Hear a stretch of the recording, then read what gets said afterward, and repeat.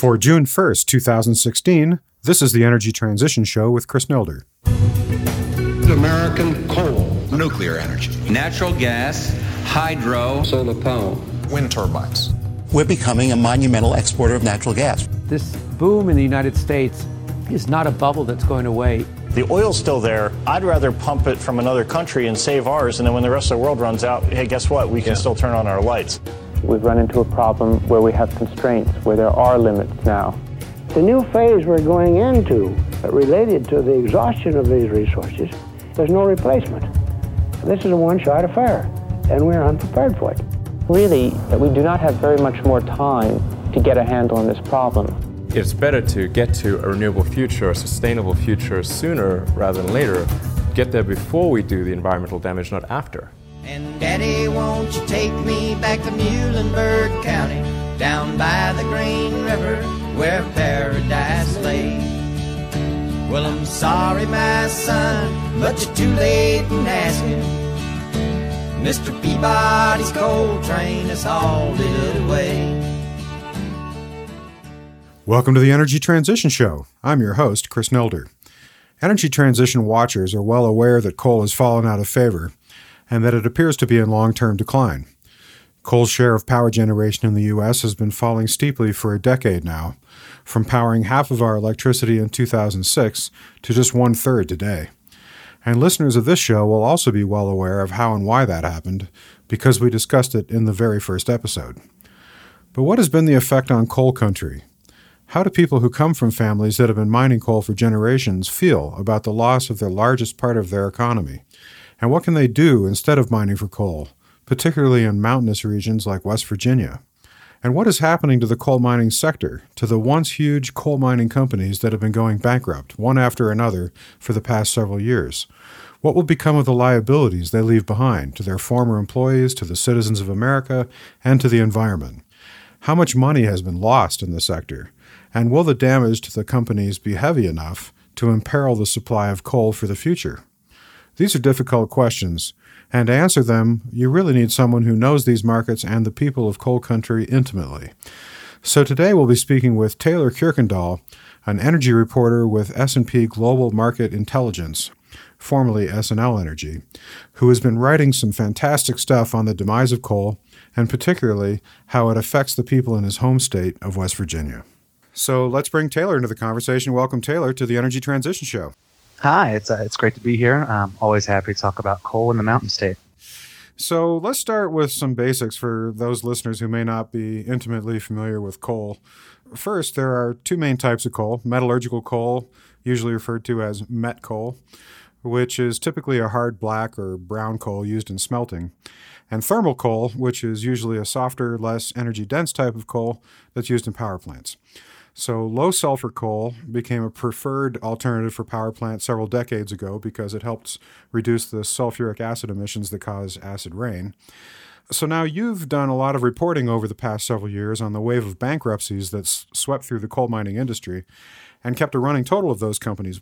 Would you say those bankruptcies have most affected the miners of met coal or thermal coal, and why do you think it happened that way? Right. So among the top players in the industry, what you really see is kind of a diverse mix of thermal and met coal in their portfolio.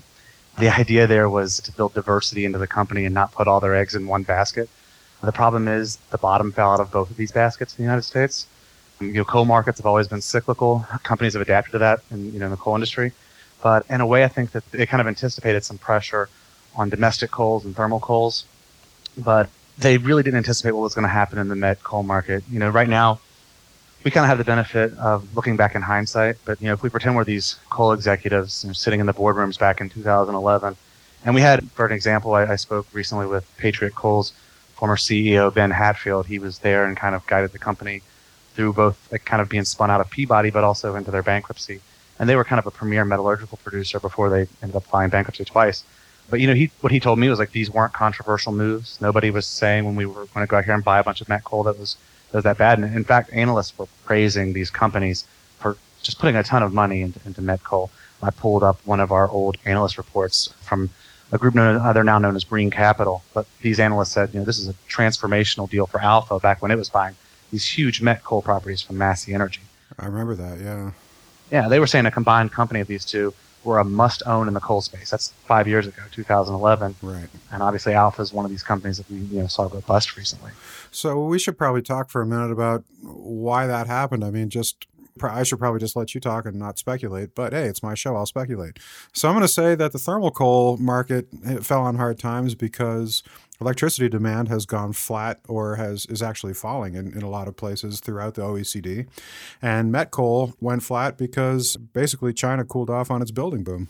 That was a major part of that. Everybody thought that China's growth was going to be endless back when they were making these bets. This was like around 2011. And these coal companies I don't think they could see the end in sight for Chinese growth. And that's, where met coal is going to be for steel for new buildings and such. And the met coal profit margin was way higher. So these guys kind of got, these kind of big eyes and started looking at all these properties.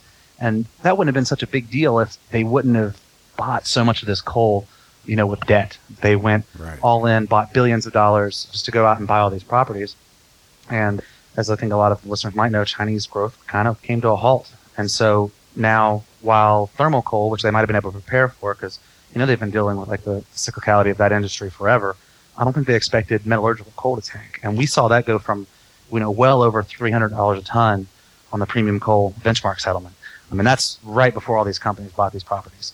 And as soon as they bought them, I mean, it just tanked. We got down to about $81 per ton in the last quarter settlement.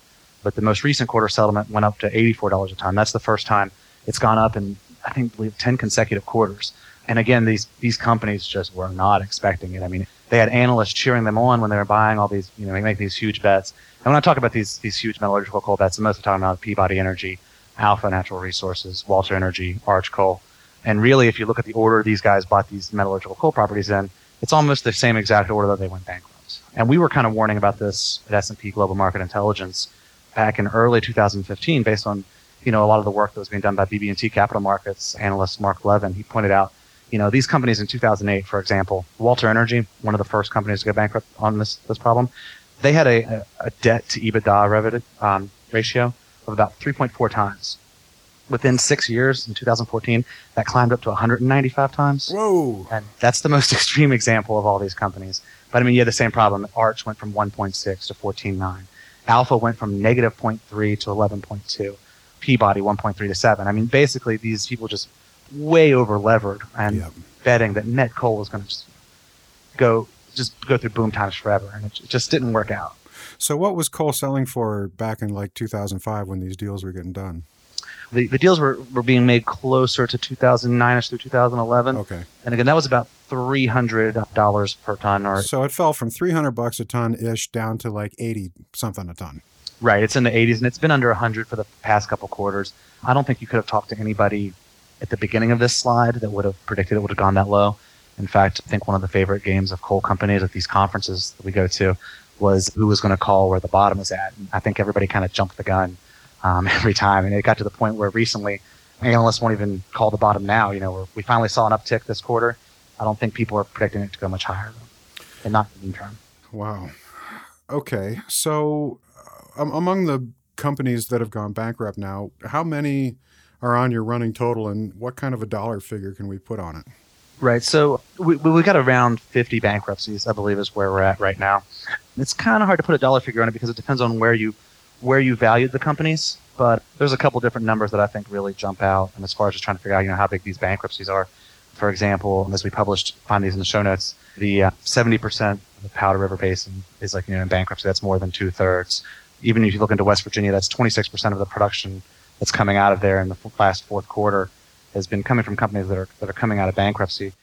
So the combined market value of all the major publicly traded U.S. coal companies, it's currently at about $4.59 billion as of our last analysis, which was done around March.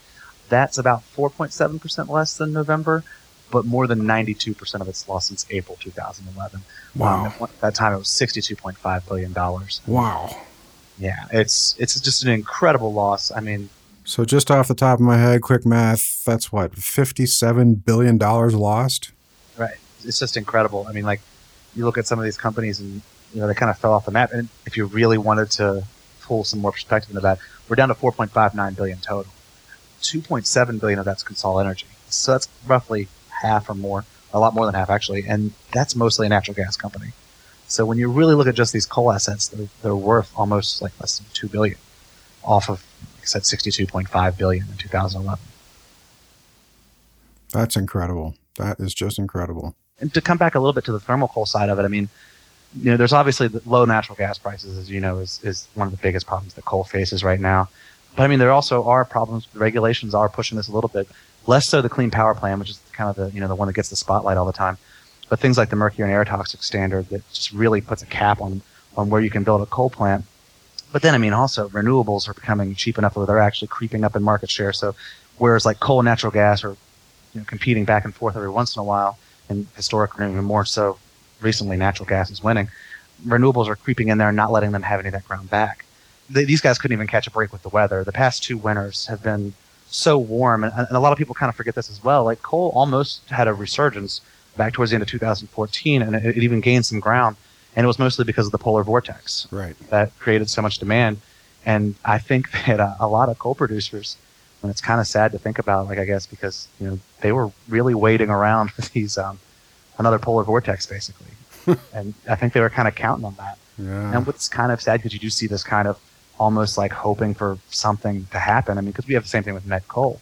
One of the problems there is that the U.S. dollar is very strong right now, and that means that other companies that have coal mines in other countries are able to compete a little bit easier if they're using a weaker currency. Sure. But also, one of the reasons that coal prices went up so high, and this is where I think it's reasonable for people to say, well, these companies should have known what they were doing. I know I said earlier a lot of analysts weren't predicting this to happen, but where someone maybe should have noticed was that a lot of the reason that met coal price went up so high was because there was flooding in Australia. I mean, kind of awkward, but I remember being at a conference one time, and a guy says, every day I wake up for another market disruption to happen in Australia so that we can get back in there. And I mean, that market disruption was a fatal flood. I think that everybody's kind of waiting for something like that to happen, and that's really short of that. It's going to be hard to see a recovery in met coal, and I just think that it's hard to imagine them getting back much market share in the thermal market either.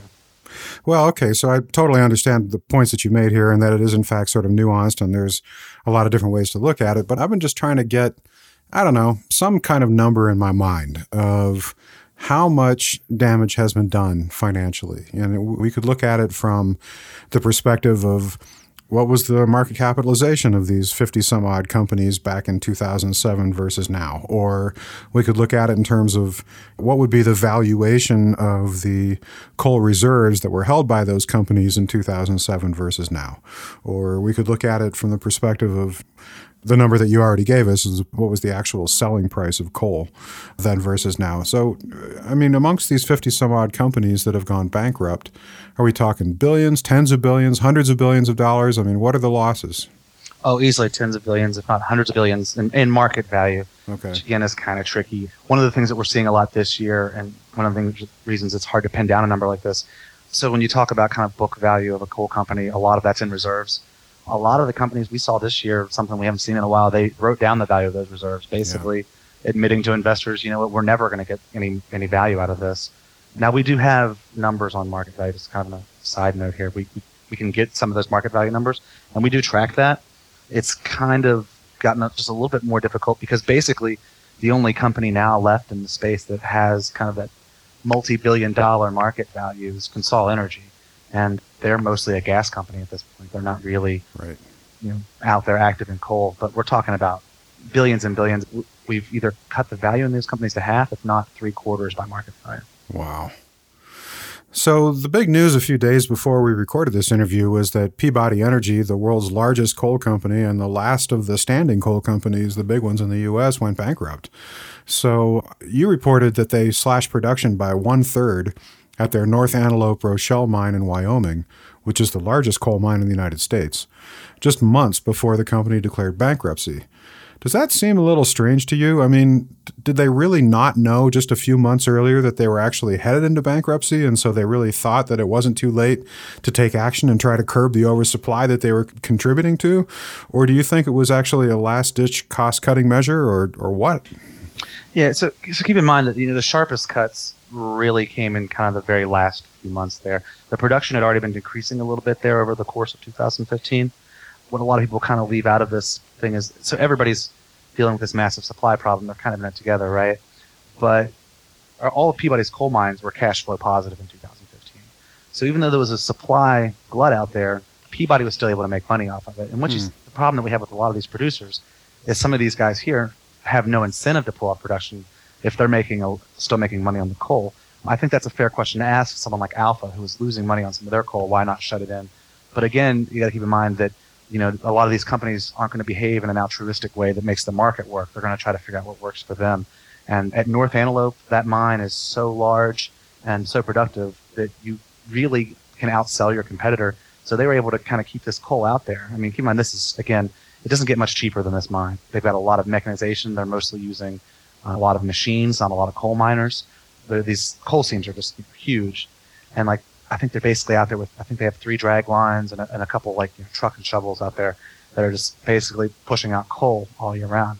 But then also remember that, coal's really capital intensive. If you've got a mine open and you've put a lot of money into that mine already, and you've probably borrowed some of the money to put that capital out there.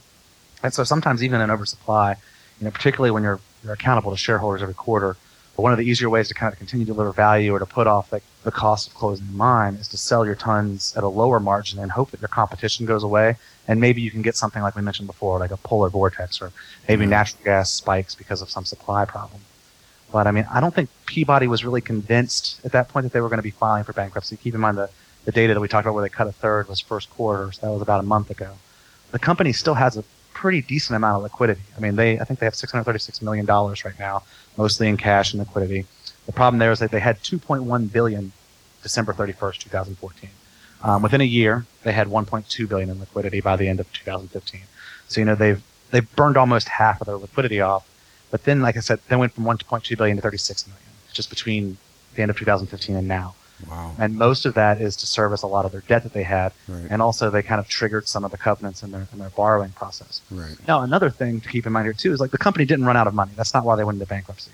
What happened was they had to have a certain amount of liquidity. They had to have a certain amount of things met through the deals with their creditors. And one of those things was a $358 million sale of several of their assets to Bellway Resource Partners. What happened though, they made the deal. They had it all agreed to. It was supposed to be wrapped up by the end of the first quarter. And they were going to try to get the liquidity from that.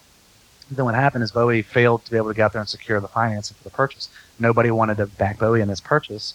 And so when that stalled and Peabody tried to buy them time, and then Peabody tried to talk to their creditors to try to get a little bit of a break and pause on when they were supposed to meet these covenants, they just failed to do so. So they had to file. So keep in mind that the North property was still making money, and it wouldn't make business sense for Peabody to directly shut down that production immediately. I think what you're seeing now is they've probably kind of figured out within their customers that they're not going to be able to continue to make margins on North Antelope or Shell Mine. If they could, they would still be out there producing even if there was an oversupply. Right. Sort of a case of extend and pretend meets the domino effect or something like that. Right. They get caught in this really weird circle, and kind of adding on to that is it's just really expensive to close a coal mine. How much does it cost to close a coal mine? I mean, what's involved in that? Right. So a lot of it is you can't just, with North Antelope or Shell, we're talking about a different situation. It's the surface mine, but it's not like you can go over and close the door, right? Right. You have to, if it's an underground mine, you have to seal it up. You have to ensure that you're not going to have a lot of shifting around. You have a lot of reclamation obligations, which gets talked about a lot in these bankruptcies. If you look at Peabody's North Antelope or Shell Mine, I mean, that is thousands of acres. It's a huge mine. And that's a surface mine, right? Correct. In West Virginia and Wyoming, you go onto Google Earth, and you don't have to zoom in past the state level before you can start seeing these mines from the sky. I mean, they're huge. And I try to imagine, if you have to close it down, and people don't understand sometimes, too, you see the kind of nastiness of these surface mines. But legally, those companies have to return those back to a reclaimed state, and there's plenty of argument and debate about, whether that's adequate or not. But, I mean, the fact is, even if you don't think it's adequate, it is expensive to reclaim to any sort of state, like it's a piece of property that large. And when you're doing that, you're not making money. The way they kind of handle it right now, in most cases, as you're mining and you finish mining an area, you reclaim it at the same time. So you're using some of your revenue to put back into reclamation. If all of a sudden you stop and you have no reclamation anymore and you're just spending money on reclaiming a mine, you begin losing a lot more money than you were if you were just selling kind of cheap coal with a small margin. And that's why you see a lot of these companies really hesitant to shut any the production in. So, in the wake of the Peabody bankruptcy, you and a colleague calculated that about 44% of the coal produced in the U.S. came from a company that had filed for bankruptcy since 2012, and that about 2/3 of the coal produced in the Powder River Basin in Wyoming, which is the nation's premier thermal coal region, came from coal companies who recently filed for bankruptcy. Should we be at all concerned about the future of coal supply, or will existing stockpiles and bankruptcy court workouts ensure that we continue to produce enough coal for our power plants? Yeah, I don't think you have to worry about, there not being enough coal supply out there. As you point out, there's a lot of stockpiles built up out there. That would last a few months. I mean, we couldn't shut down all the mines and live off the stockpiles for any lengthy period of time. But the problem is, like we mentioned before, when you go into bankruptcy, these coal mines aren't being shut down. A lot of them are continuing to operate while the company either tries to reorganize and come out on the other side. And Peabody's trying to do that right now. Peabody's idea is not to, necessarily have a fire sale or to get rid of all these coal mines or to dump them and just disappear. I mean, they're really anticipating that they're going to be able to use Chapter 11 bankruptcy to restructure debt and operations. And as they put it, while riding out the storm that beset the coal industry, they are convinced that after some of this production comes off, they can continue to mine. And there's a lot of mines out there that aren't mining at the full capacity that they can mine at. If we were talking about coal generators going bankrupt, I think there would be reason to be worried about what would happen with electricity. Or are we going to have enough, to keep the grid stable? But I think as long as we're talking about coal bankruptcies, that's not really a challenge. If all of a sudden we started running out of coal, or we had some sort of coal shortage, well, a lot of these coal companies' problems disappear, right? Because all of a sudden coal prices go back up, people start paying enough for coal that these coal companies can mine and make money. Right. So I don't think we're going to have any sort of supply issues. Maybe long term, you might see a little bit more volatility if there's fewer companies competing. But the thing is, right now, one of the things that the coal industry touts is that it's, cheap energy. But really, kind of being cheap energy is really what's sort of killing the industry right now. Right, exactly. So, I mean, one of the things that just constantly niggles at me is why these coal companies waited so long to take action and prevent this massive damage to their balance sheets and their employees and in fact the regions where they operate. I mean, state revenues, all that stuff. Why didn't they shut down the zombie mines that were operating at a loss? And why didn't they attempt some sort of a job retraining or a business strategy pivot when it was been clear for literally decades that this business was in contraction? Right. And I think, kind of the short answer to that is it's really hard to do a lot of those things. And to look a little bit closer, so as far as pivoting to another industry, Consol Energy did it, and I think it's kind of yet to be seen yet, but I think a lot of people would say that it looks like they might have done that successfully in the pivot to natural gas. But then you also had Alpha try to do the same thing. They had a joint venture, I believe, with Rice Energy, where they were trying to get into natural gas as well. Problem was, it was a little bit too late. They got into so much debt with their met coal buy that they crashed before they were able to actually use that a lot, and I believe they ended up selling a lot of that for liquidity, and they're still trying to figure out what they're going to do with some of their other natural gas properties in bankruptcy. But I think a lot of these companies thought they were doing that. For example, I think all these metallurgical coal buys we were talking about earlier, I think that was really their honest attempt at diversifying. They thought that here's an industry that we're good at, it's what we know, and it's pretty much kind of the same kind of business model and business structures that we use for thermal coal. Maybe we can just pivot to metallurgical coal. And I think they didn't really maybe see that wasn't so diverse as maybe they thought it was. If you look back at, they thought this was a safe bet. Again, it's kind of hard to, I know you said that, we've been declining for decades, and that's true of thermal coal. We saw that the coal sector was shrinking, but there were plenty of people 6-7 years ago, smart people that were, looking at this and writing down, even if they disagreed with the use of coal. I think most people saw profits in the future, at least, trying to sell overseas and especially into metallurgical coal markets. But obviously that didn't work out. And I think another thing that they really couldn't have anticipated was kind of just the success that the environmental movement was able to have, not just in shutting down or sort of getting environmental regulations done, but also going to the state and city level and getting just, plants actually shut down. And then also one of the major problems now too is going to be their environmentalists are having a lot of success shutting down port capacity, or at least delaying port capacity.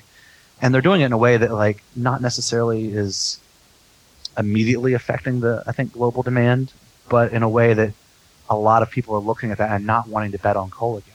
because they're seeing that there is a movement kind of moving against it, and they're seeing that they were, successful before.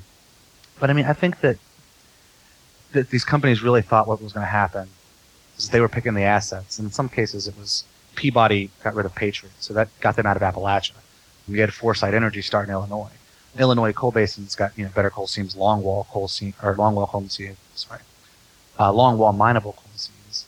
Peabody was betting on the large surface mines out west. Everybody thought that they'd found a model that was going to make them the coal company to invest in. Alpha was buying up Massey because they thought they were going to be a premier steelmaking coal provider. It just turns out that somehow none of those things. So in their minds, the writing was not on the wall about right. coal. Well, I think they believed that there was probably some writing on the wall, and I think that they all thought that they could find their niche and that they would be able to survive in that niche. And it turns out that the market just was not good to any of them. They just about everything kind of went bust. And the job retraining for workers, I mean, I don't know. It's if you say look at maybe Alpha again trying to buy up natural gas and they want to go to natural gas. That might have worked. The problem is that by the time they realized that this was super necessary to survive, they already had this huge kind of unserviceable debt load. So nobody wanted to loan them money to go out and get into natural gas, and they didn't have the liquidity that they needed to go out and say buy into natural gas or to get into some other industry. And so as far as the retraining for workers, then it kind of becomes, I think that's more of something that community leaders probably wish they would have thought more ahead of time. But I think by the time these companies realized how bad it really was going to be for them specifically, and when I say them specifically, because a lot of these companies, even up until 2-3 years ago, were saying, we just need these other guys to go into bankruptcy and then we're going to be fine. And then it turns out they're going into bankruptcy too. But yeah, and one of the challenges here is that there's just so much liability out there that I don't know that they can recover at this point to diversify, and I don't know that they could have done it, even 3-4 years ago. So you don't think even the local politicians saw this situation coming and wanted to do something about it before it became a crisis? Right. I think it depends on where you're talking about too. So I can't speak much to Wyoming, but say in West Virginia, there's a real challenge there. And one, it's got such a long history of the coal industry. It's a very influential political power in West Virginia. And I think, again, because they weren't convinced that this was kind of a secular decline, it was more of a cyclical decline, I think that they had a lot of people convinced that coal was maybe going to come back, and that if you could kind of their phrasing, if you could just get the Obama administration off their backs, everything was going to be fine. And I think a lot of politicians would believe that because they grew up, they saw the mining industry go down and come back. But even then, I think there's some people that want to see economic diversification in West Virginia. I mean, one of the things that kind of jumped out at me at a recent event I was at was one of the longtime economic development officials there in the region said, we don't recruit the extractive industry. They want other industry. They want other companies, other businesses to come through there. But without visiting West Virginia, it's kind of hard to explain. But the geography is basically like if someone took a piece of paper and just crumbled it up and then tried to lay it back out flat. You either have to build on top of a mountain, meaning you have to flatten it out. You have to build on the side of a mountain, which is completely impractical. Or you have to build down in the valley in the floodplain. There's just not a whole lot of places for different businesses to go. And even if there is a kind of a flat place, you might be 2 or 3 hours from an interstate. It's a real challenging place to try to do economic development.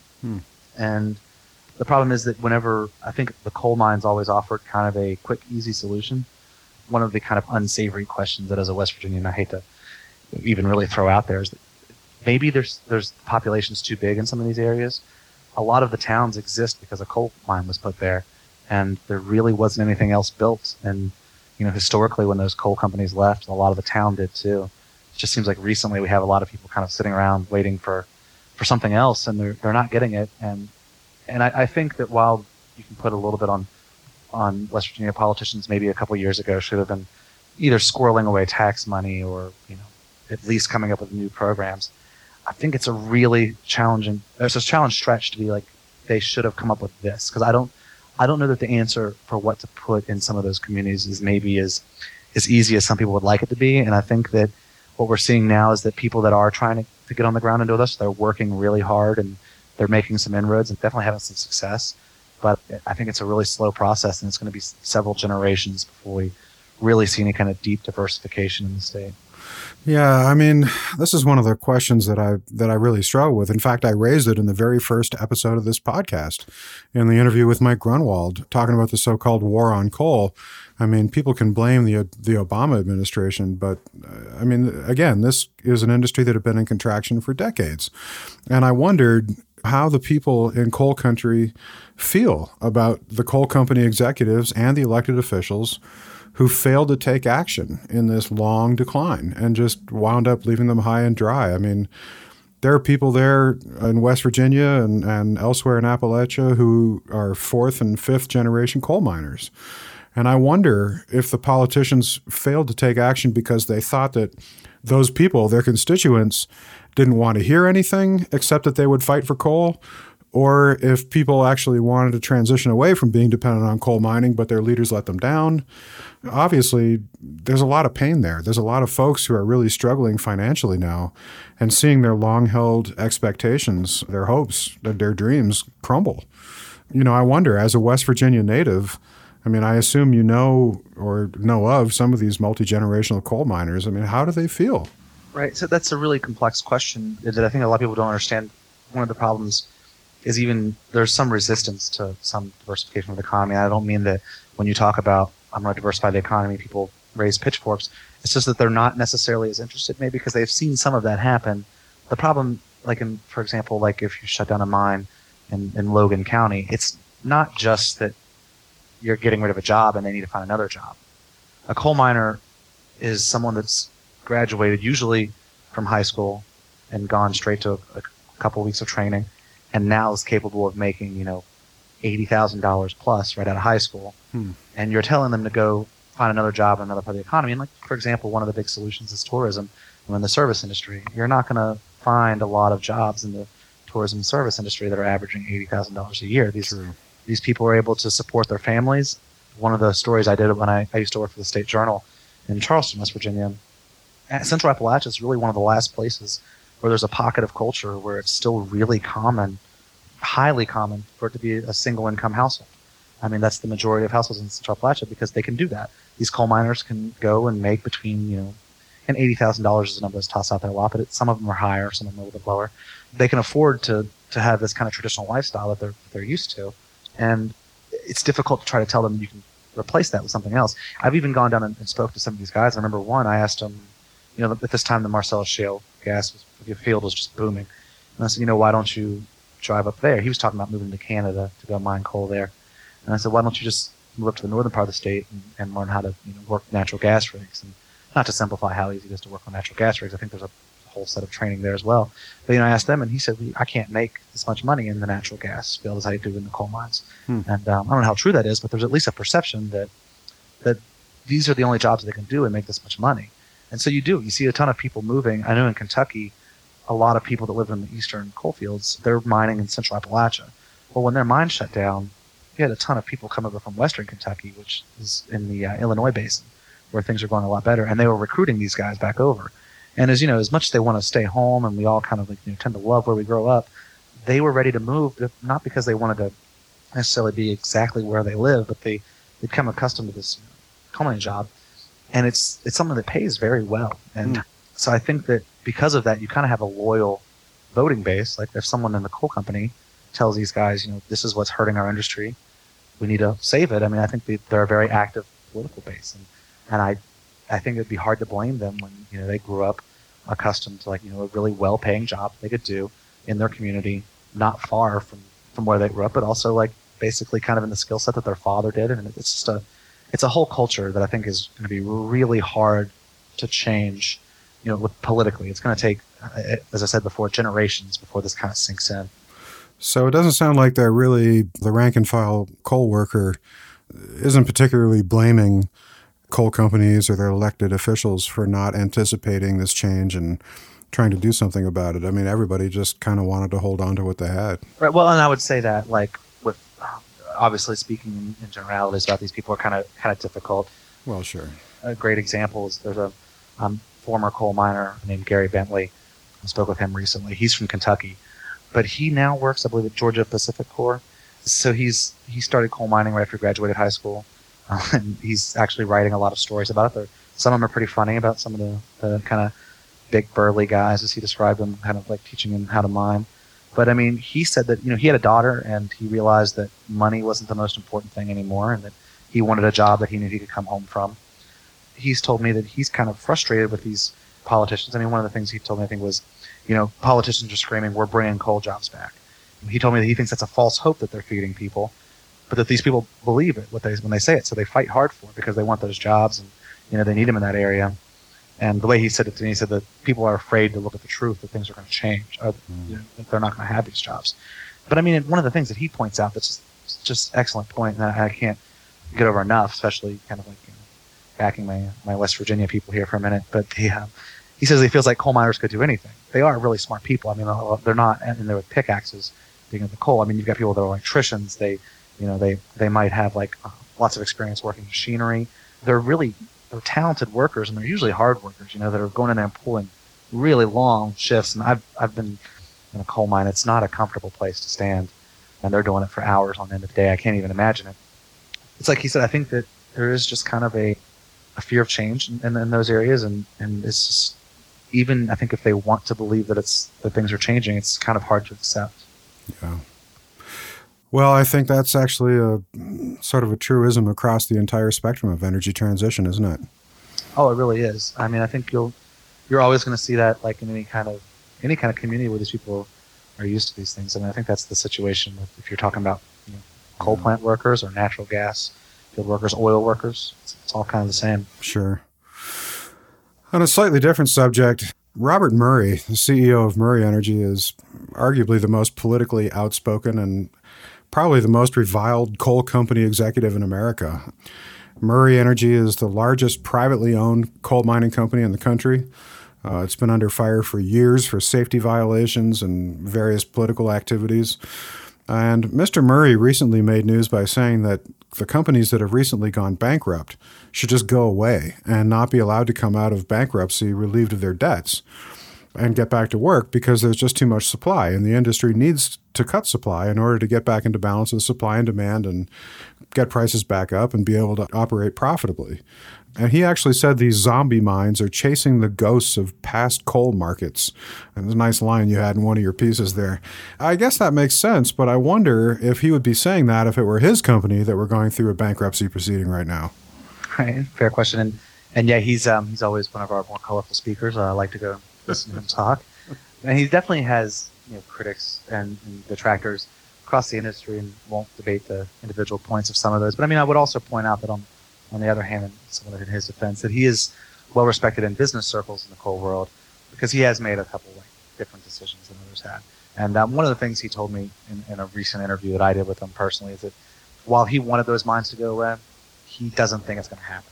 I mean, he told me, I said, okay, so what's it going to take for these mines to close down after you said that they need to close down? And what he told me is it's a myth. He says it costs too much to close it down. These companies have to deal with their surety performance balance. There's reclamation liabilities. He said that it's too expensive to really see all that be done. And then another wonderful quote from him is that all the bankruptcies that are happening, and he's out here trying to get lenders to back him and to help him kind of back his liabilities. And he said that everybody else is dragging him into this bankruptcy sewer.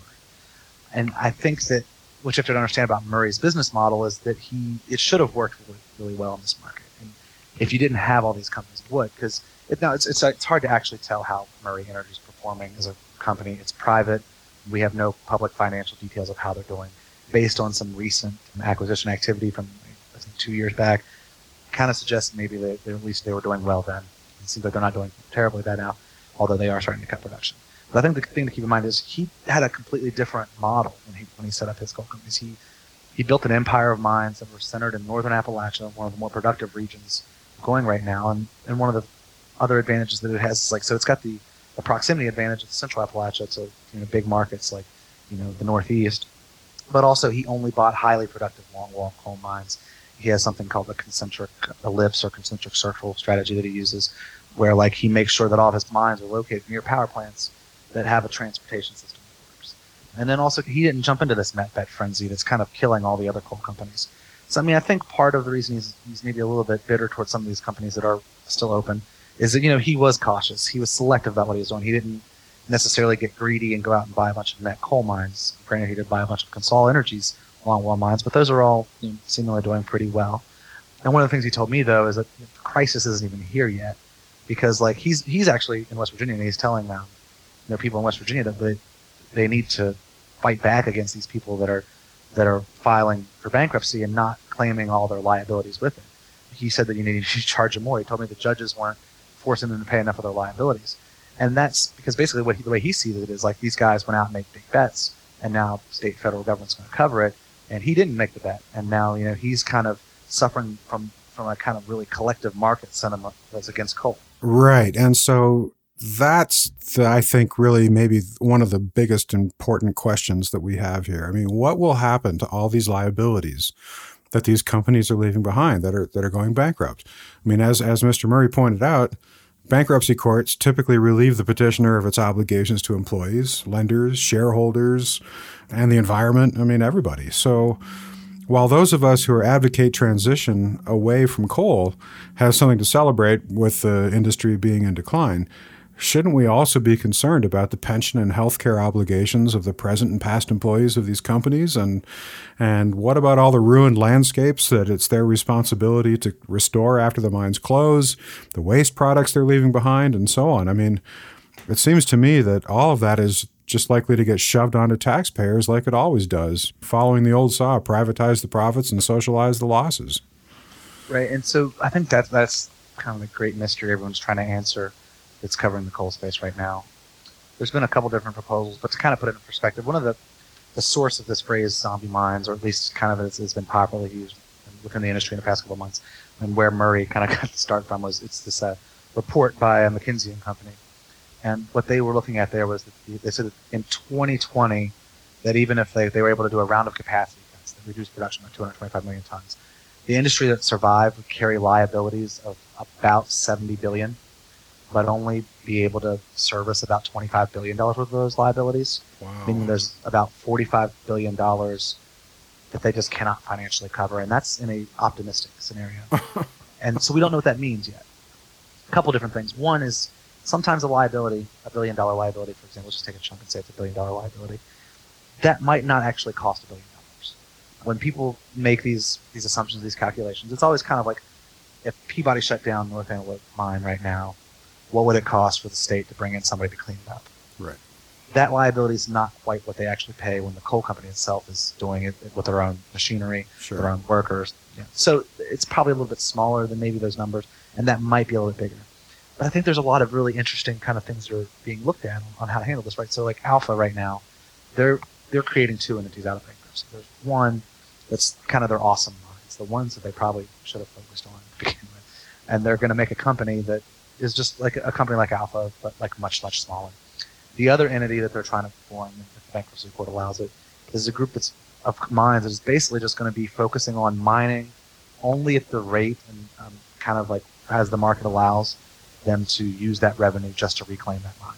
This company's, the second entity, not going to be dedicated to profiting. They're mostly dedicated to shutting down these mines and getting them reclaimed without leaving any liability behind. You have another kind of concept with the Virginia Conservation Legacy Fund. Basically, they've gone out and bought a lot of coal properties that have been bankruptcy. It's a guy out of Virginia who was an environmentalist that actually kind of butted heads with coal magnate Jim Justice there for a little bit. But his idea was to buy this coal, plant trees, or do any kind of other kind of environmental projects he can do so he can pair carbon credits with this coal that he sells. The idea there being that you can mitigate climate change while still selling coal by finding other ways to offset the carbon. That's a really interesting thing that we're still trying to figure out exactly how that works because there is no market for him to trade those CO2 credits right now. And maybe, depending on how the Clean Power Plan works, that market will open up. And then also, interestingly enough, that legacy fund got involved with metallurgical coal, and how that actually works with carbon credits is something they haven't explained fully yet either. But the idea there, though, is like they're planning on figuring out something to do with those liabilities. And one of the kind of interesting ideas, and to go back to our economic diversification a little bit, where this touches on that, is that they're looking at the Hobart mine site right outside of Charleston, West Virginia. It's not far at all. It's a huge mine site. And Virginia Conservation Legacy Fund wants to pair with the state of West Virginia, and Governor Roy Tomlin mentioned this in the State of the State address. The idea is to reclaim that mine property, but then also to set up basically a business park on it. And their idea is like, anything from 1 acre to several hundred or thousands of acres of property, depending on, what you're trying to put up there. You can build either your, industrial manufacturing site, or you can build a warehouse or whatever you think is appropriate. So they're going to try to redo some of that, which would mean that like maybe some state funds end up going into that through economic development credits that might be used somewhere else, or and BCLF might take some interest in that again. You have to see how that works. But I think you're somewhat correct in that we're probably going to see at least some of the liabilities fall to state and federal entities, and then eventually the taxpayer. I mean, unfortunately, the legal system doesn't allow a lot of options here, particularly the bankruptcy courts. They kind of favor a company that comes into bankruptcy coming out on the other side, or being sold like in a way that the stakeholders get value out of it. So I think at this point, a lot of the biggest part of the conversation is that state and federal officials are looking at how not to let this happen again, and how to maybe maximize what they can get out of it. And unfortunately, kind of sadly, I think that might be some of probably the best that we might be able to get out of this in places like West Virginia and Kentucky. But I think a lot of that's kind of going to be depending on what kind of creative solutions we see both out of state, federal officials, and maybe even the coal companies themselves. So a lot of short-term reclamation jobs and that kind of thing, maybe. Yeah, and that's something that as long as they have the cash to do it, the coal companies can do some of that. But yeah, I mean, there should be plenty of reclamation work out there to do, and it's just a matter of who's going to pay for that. But I mean, I think arguably, like, if the way things are going now, especially the way kind of federal policy is treating coal, and that's another thing to keep in mind, I should have mentioned before too, is that there are federal programs out there that people are trying to get out there to help these people. There's Obama's Power Plus plan. You have the Reclaim Act that a bipartisan group of lawmakers are looking at, and the Reclaim Act essentially just pumps several $1 million a year from the Abandoned Mine Reclamation Fund to get that in there really quickly to help reclaim some of these sites with a priority of putting something that's economically viable in its place. So, right. And so, yeah, ultimately you need new industries, you need more longer-term jobs. And that was something I wanted to talk about next, because you'd written recently a very interesting 3-part series titled Replacing Coal, which stemmed from a conference on building a resilient West Virginia. And you talked to a number of people who are trying to figure out how to create new jobs outside the coal industry and attract new industries. Do you think those people are getting actual traction amongst rank and file former workers in the coal industry and amongst the industries that they're trying to bring into West Virginia? What's the mood like in coal country? Are people finding things to be optimistic about, or are they just brooding over their losses or leaving? You do have some people leaving. If you look in, I believe the Associated Press or a local outlet recently reported there was a ton of people leaving these coal-filled counties. But I think you've also got like a kind of a mixed bag of how people are responding to this. I mean, there's young people that are leaving. They're going off to college, they're finding other jobs. Then you've got young people that are staying there, they're trying to create something. There were 2 young people there that were with an economic development group, and they were working with them on, I believe, Refresh Appalachia and also the Coalfield Development Corps. They seemed really excited about what they're doing. They're out there building houses or reclaiming furniture. And then, the Refresh Appalachia movement's looking at, putting it like farms and kind of building an agriculture community in the state.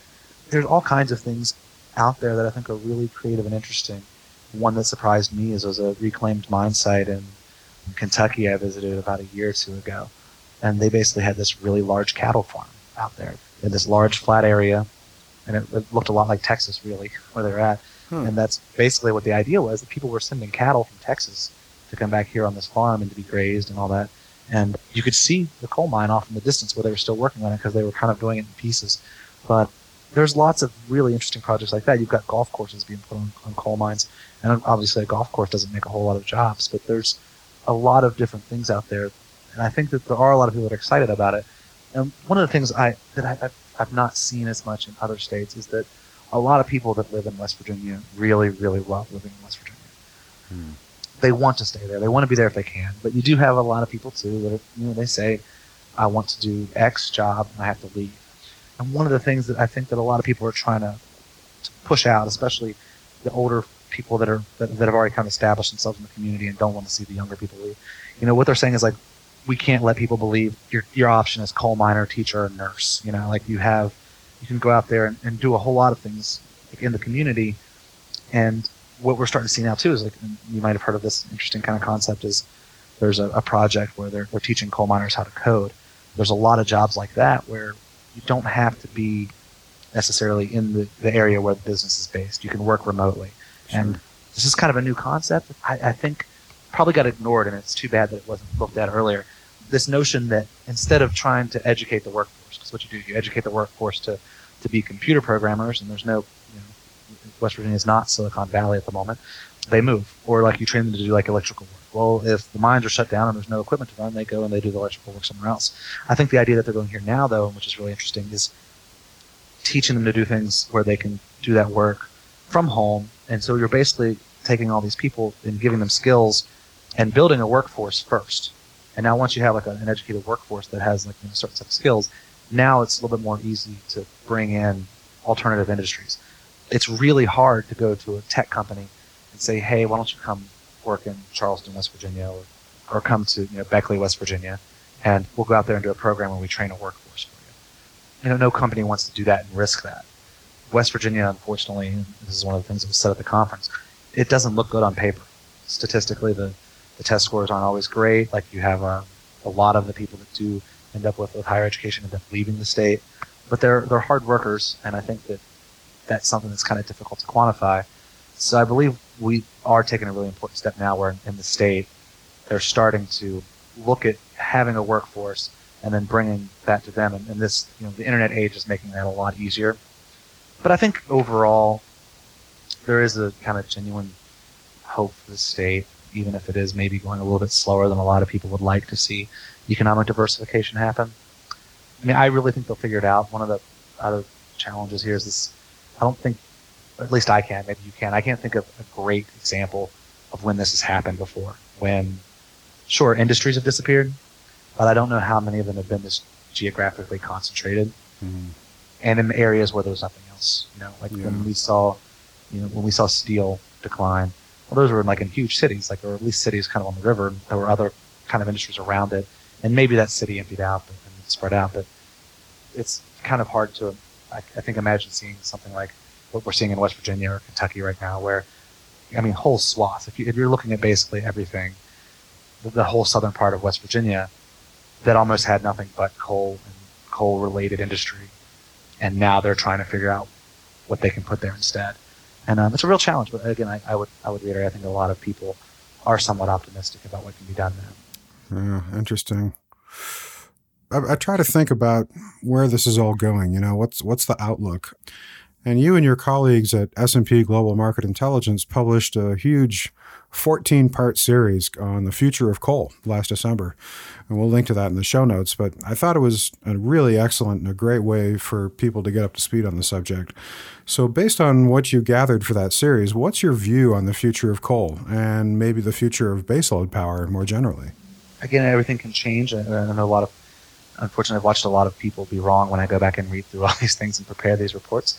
And I'm afraid of being one of those people, but... Oh, I have no idea what you're talking about. It's never happened to me. Well, I think that you're going to see... So what the majority of the predictions that I'm seeing now these days for coal is, I think this year is going to be further decline. I think that as far as 2016 goes, you could not have more consensus from everybody that coal production is going to keep going way down. We just recently got our 2015 numbers in for coal, all compiled and everything, and some of that numbers have been out there for a while. But looking at it now, coal's way down, and it's particularly down in some of these regions we've been talking about, like Central Appalachia. I think that most people believe Central Appalachia is kind of stuck where it's at. It's going to continue to get worse a little bit longer, but basically there's always going to be a little bit of a, not always, but for a long time there's going to be a little bit of a market for metallurgical coal until we find a better way to make steel. So in that way, Central Appalachia has a little bit to be kind of excited about. They can always kind of count on a little bit of that, but that's a very small kind of portion of what's going on there in the state. But I think thermal coal, it just right now all projections and modeling that we see that's only based on kind of what the knowns, what we already know, like the Clean Power Plan, what natural gas prices might do. All of that looks either flat for coal or coal declining slowly. But we've seen those kind of projections and lines before, and I think they all rely on nothing happening, no innovation. But We don't expect, the Sierra Club finds another way to sue a coal plant and shut it down, or we don't expect, that we advance battery technology to the point where solar or wind's a more viable option. Like all these kind of assume that innovation's not going to happen. There's very little on the coal upside, unless something amazing happens with carbon capture technology that we're not anticipating. I think we almost certainly see coal continue to slide downward. Now, on the upside, I think analysts also somewhat have it right. I think a lot of people think that coal industry is going to go bust and disappear. I don't think that's going to happen, and I think most reasonable people would agree that it's going to be a while. But I think that there will be companies that you'll be able to see value in later. Somebody's going to survive this, and they'll continue to make coal. They'll probably make less coal than they are now, but they'll be able to profit in some way. But as far as, I think, kind of the big picture, I think if you look out far enough, you always kind of see coal eventually going away, right? It's just a matter of how far you have to look out. And I think that it's probably further away than a lot of maybe environmentalists think, but it's also probably a lot closer than a lot of coal companies think. Right. And so key to that outlook is understanding the trajectory of natural gas, because that's really the main thing that killed coal. And certainly flat to declining electricity demand, as I talked about earlier, which is partly due to improving efficiency, is part of that picture, as is the rapid rise of wind and solar generators. But cheap natural gas, mainly from fracking, shale gas formations, was clearly the biggest factor in the demise of coal. And now gas production in the U.S. has finally started to fall in recent months as a consequence of the collapse in oil prices and the toll that it's taken on new drilling in oil and natural gas. So it seems that the thing that really killed coal is itself now in peril, actually. And both the coal and the shale gas industries, as you mentioned earlier, have taken on vast amounts of debt to try to stay afloat over the past couple of years, debt that is now getting discounted and downgraded. So it seems that both industries are really going to blow a hole in a lot of investors' wallets, and that neither of them are really standing on firm ground. And this concerns me because it would be far better if we could just have an orderly transition off of coal and then off of gas in a deliberate energy transition plan kind of way than if these massive industries just keel over due to an overhang of debt or whatever before renewables are ready to take over for them. What are your thoughts about the fiscal sustainability of these industries? Right. So I think you're seeing the natural gas kind of do it there. They're kind of go the way of coal at the moment. But I think one of the important things here too is, so because all these people are losing money, and it's mostly investors, it's shareholders, creditors, all that. These companies again are still producing, just like the gas companies are going to still produce, the coal companies are still producing, and some of that production will come off and kind of right size as it goes through. So I don't think that we're not threatening the grid necessarily because of these bankruptcies. And are lots of investors losing lots of money? Yes. Are we putting a lot of kind of environmental risks out there? Definitely. But I think that one of the keys here too is that even though natural gas might follow coal, I think it'll do so financially and not necessarily the production pathway that it took. Because what's happening now is what happened in the past couple of years, the administration was really able to kind of look at what gas was doing to coal. And as it was declining, they were able to put regulations in place that, sure, they were just following the natural trajectory, right? Natural gas kind of pushed coal out of the room. Well, I think in a lot of ways, from coal leasing regulations to the Clean Power Plan and MATS, EPA has kind of been running behind natural gas and locking the doors. Coal's pushed out. It can't come back now because once these regulations get in place, and I think in a lot of ways that's going to be easy because of natural gas. So while natural gas might struggle financially, I think that it's still going to probably be a go-to fuel for a long time. Whether it's as cheap a fuel as it is now might be different. But I think that right now coal and natural gas kind of pressure each other somewhat equally, right? Well, not equally. Natural gas is probably pushing the coal a whole lot harder. But I think you're eventually going to see where coal's going to have a harder and harder time pushing back, and where you might actually see enough rise in natural gas price that those natural gas producers can compete. And my expertise is not necessarily with those companies, so I might be out of turn there. But I think that you will see natural gas at some point maybe find some sort of stabilization. But most of the analysts that we're seeing now are saying they don't see a huge natural gas price return this year, meaning more coals kind of get locked out of the market. So I do think it's somewhat of a kind of a risky proposition to see these two, but they've also got a long history of this. And I think a lot of people forget, even back to 2001 and and earlier, coal did have a series of bankruptcies. They kind of restructured and came out new as they are now. I wasn't covering the industry at the time, but bankruptcy is not foreign to the industry, and natural gas has had its up and downs before as well. I think that, like I said before, renewables are slowly capturing that market as that disappears, and I don't know that there's going to be a sort of natural transition like you talk about without some sort of policy intervention. I don't think you're going to see these companies do it themselves. Although, to be fair, we're hearing a lot more utilities interested in this kind of thing. They're more interested in, how can we be smarter about how we put the grid out there, or how can we, plan for 20 years instead of planning to make a profit every quarter.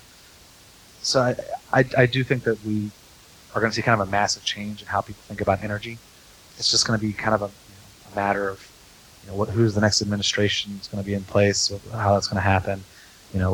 Is there a major kind of event that allows coal or natural gas to be more competitive than it is now? For example, say if something were to happen tomorrow where we could suddenly export a lot of natural gas, or if we discover something about natural gas that makes us not want to burn it anymore, or it's some sort of emergency where we don't burn it anymore, well, then all of a sudden coal's got like a price advantage, and we kind of slow down that decline in coal. I think, again, we have a long-term trajectory away from probably both of those things, but a lot's going to depend on kind of factors that are really hard to foresee in the next couple of months. Yeah. Well, I think that's a fair perspective. Probably no reason to worry about things suddenly falling over. It's more of a matter of how is it going to get worked out over time. Right. And I think of both, more so coal. I think we saw a lot of kind of the sky will fall if this happens, or the price is going to shoot up. Right. The problem is now that we're still hearing that argument. And the problem is that we've seen coal fall from almost 50% of the electrical generation down to close to a third of electrical generation in the U.S. And we haven't seen massive increases in price, So it's kind of hard to make that argument. And a lot of that is because natural gas, and in part because natural gas is taking its place and not making a profit while it's doing it. I don't think we're always going to have an industry willing to continue to take a loss for several months in a row. Yeah, and that's really the big question is how is the financial industry, what's their next move going to be? How are they going to deal with this stuff if it continues to stay low and the value of their bonds continues to fall and so on? I mean, there's going to be a limit to which they're going to say, you know what, we're not going to give you guys any more debt and go sort it out. Right, and I think we're seeing that already in the coal sector. One of our analysts with S&P recently said there was, basically the door's shut on the credit market for the coal industry.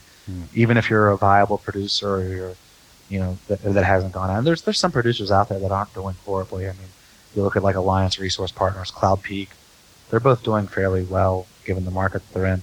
But I think even they would have a hard time right now going out and taking a loan to buy more coal, because not only because they're making a loss and the market's oversupplied, the market should, in theory, correct itself. But I think the problem is everybody's got this, there's so much uncertainty around coal that the credit market's already closed to them. And I don't know that you're going to see that with natural gas quite as quickly. Well, actually, I hear plenty of stories about how the credit markets are drying up for shale gas and for tight oil as well. I mean, yeah, and I can see that. I think that that definitely makes sense that it would be. I just wonder if theirs is maybe as permanent as coal's. I can almost see it's going to be really difficult even in the future for coal to ever kind of win favor back over with a creditor. Whereas I could see, depending on what happens in the market, I could see natural gas again maybe one day being something that people think they can make some money in. But definitely, I think coal's going to have a hard sell really anytime in near, medium, or long term. Well, fair enough. Well, Taylor, thanks so much. I mean, this has really been an interesting conversation. You certainly know your stuff when it comes to coal. Thank you very much, and I had a good time talking. All right. Thanks a lot. Yeah. Well, thank you. That was Taylor Kirkendall, coal reporter for S&P Global Market Intelligence, based in Charlottesville, Virginia. The project of energy transition, as difficult as it is, seems simple compared to the specific challenges involved in transitioning a place, coal country, to a new economy. There are no simple or straightforward answers, and how they do it and how well they do it remains to be seen. No doubt the people of coal country are creative and have the courage to try something new. But what are their real options, especially if they're trying to replace good incomes? And what of reclaiming the ruined mining lands? Will that burden fall on the taxpayer? As Taylor pointed out, there could be $45 billion in uncovered liabilities hanging out there. That's no small change, and it was never priced in to coal's cheap power prices. Meanwhile, as has been reported on this show and elsewhere, coal company executives continued to pay themselves fat bonuses even as they walked away from all this wreckage. It's a complex story, and the answers are anything but clear. But it seems to me that there's a giant moral failure at the heart of coal's collapse, one that the regulations on coal miners never really protected against, one that the bankruptcy courts were never designed to address, one that beggars the interests of the American people for the sake of a short-term profit, and one that, rather than pointing toward a smooth and deliberate transition path, instead just left a big hole, a hole that was quickly filled up by debt-fueled shale gas drilling, which in itself could be a major liability in the long run. But no one seems to be guiding us through these troubled waters. We can all hope that shale gas holds up for another few decades to smooth over the supply side of electricity, and that somehow all the liabilities that coal is leaving behind get paid, and that renewables continue their rapid growth and give us a new path just in time. And certainly, we should celebrate the death of public enemy number one in climate change. But I have to wonder if the collapse of coal is going to expose a tragic flaw in laissez-faire economics and make us wish, a decade or two from now, that we've been willing to put a stronger hand on the tiller. Then the coal company came with the world's largest shovel, and they tortured the timber and stripped all the land. Well, they dug for their coal till the land was forsaken. Then they wrote it all down as the progress of man. And Daddy, won't you take me back to Muhlenberg County, down by the Green River where paradise lay? Well, I'm sorry, my son, but you're too late in asking. Mr. Peabody's coal train is hauled it away.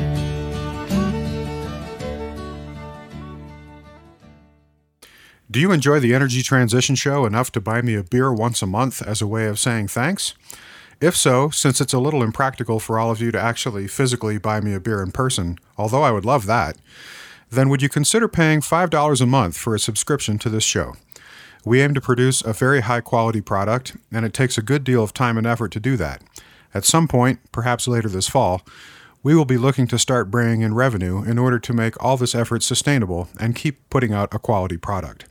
And we'd rather do that on a subscription basis, if possible, than subject our listeners to more bloody advertising. So, if you value this show enough to pay $5 a month for it, which would give you access to 2 full episodes per month, plus some other goodies, we'd like to hear from you. Or if you have other price points in mind or other ideas, we'd like to hear those too. You can send us a note using the comment form at the bottom of each episode's page, or just drop me an email to chris@energytransitionshow.com. I'd love to hear from you. And now a quick look at some recent news items. Item 1. Regular listeners may recall from our discussion on China in episode 14 that a good deal of China's wind and solar generation is actually being curtailed, that is, thrown away. That discussion mainly concerned a lack of offtake capacity in the transmission grid, which, as I noted in the news segment of episode 15, is now beginning to be corrected. Now, a new report from the Paulson Institute points out another aspect of the problem. 15% of the energy from China's wind capacity and 12% of the energy from its solar were wasted in 2015 because economic incentives favor using energy from coal plants, even when low-cost wind or solar is available. The report says that the wind and solar energy wasted in China in 2015 was enough to power a large city like Shanghai or Beijing for several months, and that the curtailment from 2011 to 2015 represents a cost to the economy of around $7.7 billion. Massive. So the country now has a new policy to correct that, requiring coal plant owners to pay wind and solar plant owners whose energy is curtailed. A bold move that's simultaneously outside the box and also eminently sensible. After all, curtailing coal power is and should be the objective here. And as a study by German grid engineers some years ago showed, so-called baseload power from big coal and nuclear plants is fundamentally incompatible with variable renewable power. And so as energy transition proceeds, it will be baseload power that has to get pushed out. Item 2. China announced another plan to help stop the curtailment of wind and solar generation: storage. The China Energy Storage Alliance, an industry body, expects China's storage capacity to jump from just 105 megawatts today to 14.5 gigawatts by 2020. And that's not counting pumped hydro. Presumably, they'll be using lithium-ion batteries, but the details remain to be seen.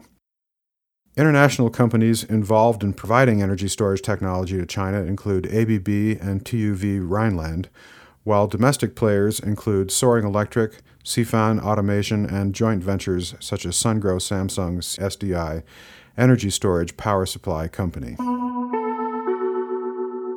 Item 3. Maybe India should follow suit. The Indian state of Karnataka, if I'm pronouncing that correctly, is planning to increase its solar energy target to 6 gigawatts, up from the 2 gigawatt target set in 2014. The move is designed to be in line with India's renewable purchase obligation target, which was recently raised to 8%, meaning that the country intends to get 8% of its electricity from solar by 2020. Unfortunately, according to a consultant for Bridge to India, Karnataka is one of the Indian states likely to see curtailment of solar power in the near future due to grid congestion, especially in high renewable penetration areas. Item 4. Step aside, Energiewende. The world has a new German word to learn, Offensive, if I'm pronouncing that correctly. Under this new program, Germany will spend 17 billion euros, or $19.4 billion, over the next 5 years to boost energy efficiency as a part of its plan to cut energy consumption in half by 2050. The campaign will include a competitive offer for the cheapest efficiency measures, a promotion for smart meters, and investments in waste heat recovery and combined heat and power plants. This is all very much in keeping with the efficiency projects we discussed in episode 16. As the German Federal Ministry for Economic Affairs and Energy put it, their goal is to find, quote, the lowest possible energy consumption and meet the remaining demand with renewable energy, end quote, which is exactly the right objective for energy transition. I haven't been able to determine if the campaign will use the market-based approach for efficiency improvements that we discussed in episode 16, but it will be worth watching to see how well the program works.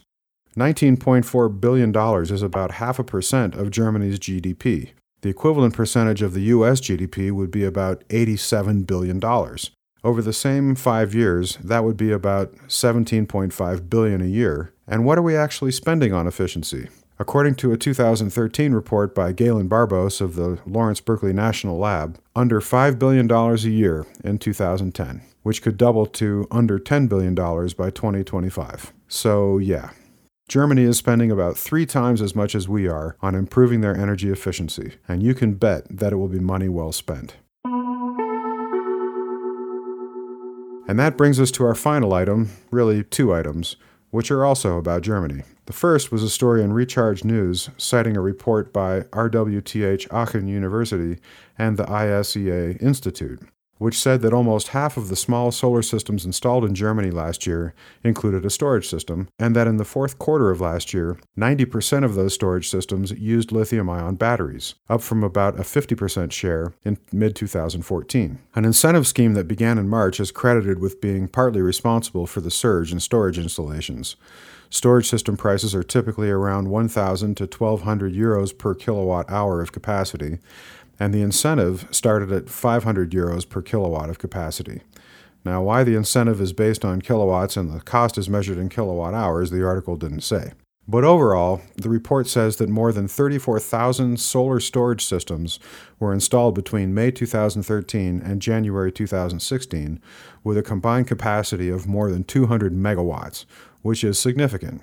But another upcoming study written up in Green Tech Media, which was funded by the Federal Ministry for Economic Affairs and Energy, has found that grid-scale and behind-the-meter batteries are insufficient to meet Germany's energy needs. It suggested that the total market for primary frequency control in Germany is less than 600 megawatts, and that the batteries are less economically viable than most analysts think. The report will say that for the purposes of managing large amounts of renewable energy and balancing the German grid, residential and industrial power-to-heat systems, demand response, and electric vehicles will be the best tools. Naturally, we'll link to both of those reports in the show notes. Now, these reports may sound contradictory. Behind-the-meter batteries are taking off in Germany. Behind-the-meter batteries can't meet Germany's energy needs. But they really aren't. They're just different contexts. People with rooftop solar systems in Germany who decide to add some battery backup probably aren't doing so because they want to participate in the frequency response market. And it's probably quite correct to say that balancing large amounts of renewables on the German grid will require flexible loads measured in gigawatts, not megawatts, and that EVs and demand response will be key players there. So the main point here isn't really about what batteries can or can't do. It's simply to say that all of the above are important contributors to helping Germany obtain a resilient grid with a large share of renewables. Well, that's it for this episode of the Energy Transition Show. Thanks for listening. You can find our show archive and give us feedback and suggestions at energytransitionshow.com and follow us on Twitter @TransitionShow. Our theme music was by Mike Sugar and Mark Burnfield, who you can find online at MikeSugarMusic.com. The Energy Transition Show is a production of the XE Network.